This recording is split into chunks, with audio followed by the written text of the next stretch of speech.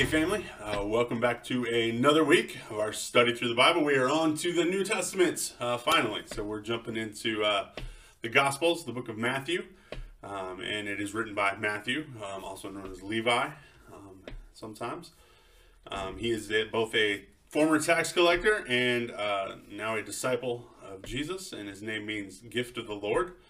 Events of the book occur between 5 BCE and 30 AD. It's covering the life of Jesus and his ministry, just like these next few will all do. All four of these Gospels occur around the same time, but they're not all written at the same time. And Matthew is most likely written 50 to 55 AD, thought to be sometime while Matthew is in Antioch. And it's written primarily to the Jewish people. Matthew is writing to them to show them that Jesus is the long-awaited Messiah, that everything we've talked about in this, all these prophets, all this stuff from the Old Testament that was pointing ahead to what God was going to do towards this coming king and ruler, this Messiah that was going to come to redeem and restore his people and do all these amazing things. That was Jesus. And Matthew's writing them to show that. And to do that, he uses way more Old Testament references than anybody else. He points to all those kinds of things. That there's very much this focus that Jesus is the Messiah. And as you'll see as we go through these Gospels, each Gospel kind of has a different focus like that. Kind of written to a different group of people, bringing out a different side, a different characteristic of Jesus. And Matthew's all about him being the Messiah. And you see that even in the way the book's organized, because it's not necessarily chronological. He kind of themes some things. So there's the revelation of the king that hears who Jesus is.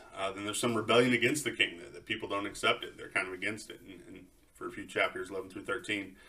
Then the retirement of the king, where Jesus kind of pulls back and just starts spending some more time with the disciples, preparing them for what he knows is coming, chapters 14 through 20.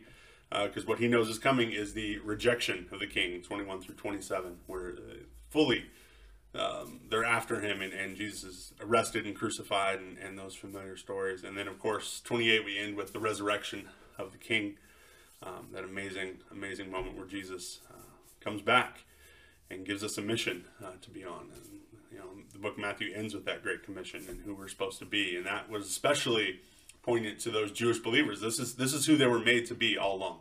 That you are God's chosen people, and he chose you to be his light, his representatives here. And so here's your Messiah. Here's what you're supposed to go and do. So go and do it. So it talks a lot about those ideas, the fulfillment of prophecy, the Messiah, the kingdom. Some key verses early on, 2:2, 4:17, 5:17, Jesus talks about who he is, why he's come. He's come to fulfill and complete the law, not to abolish it.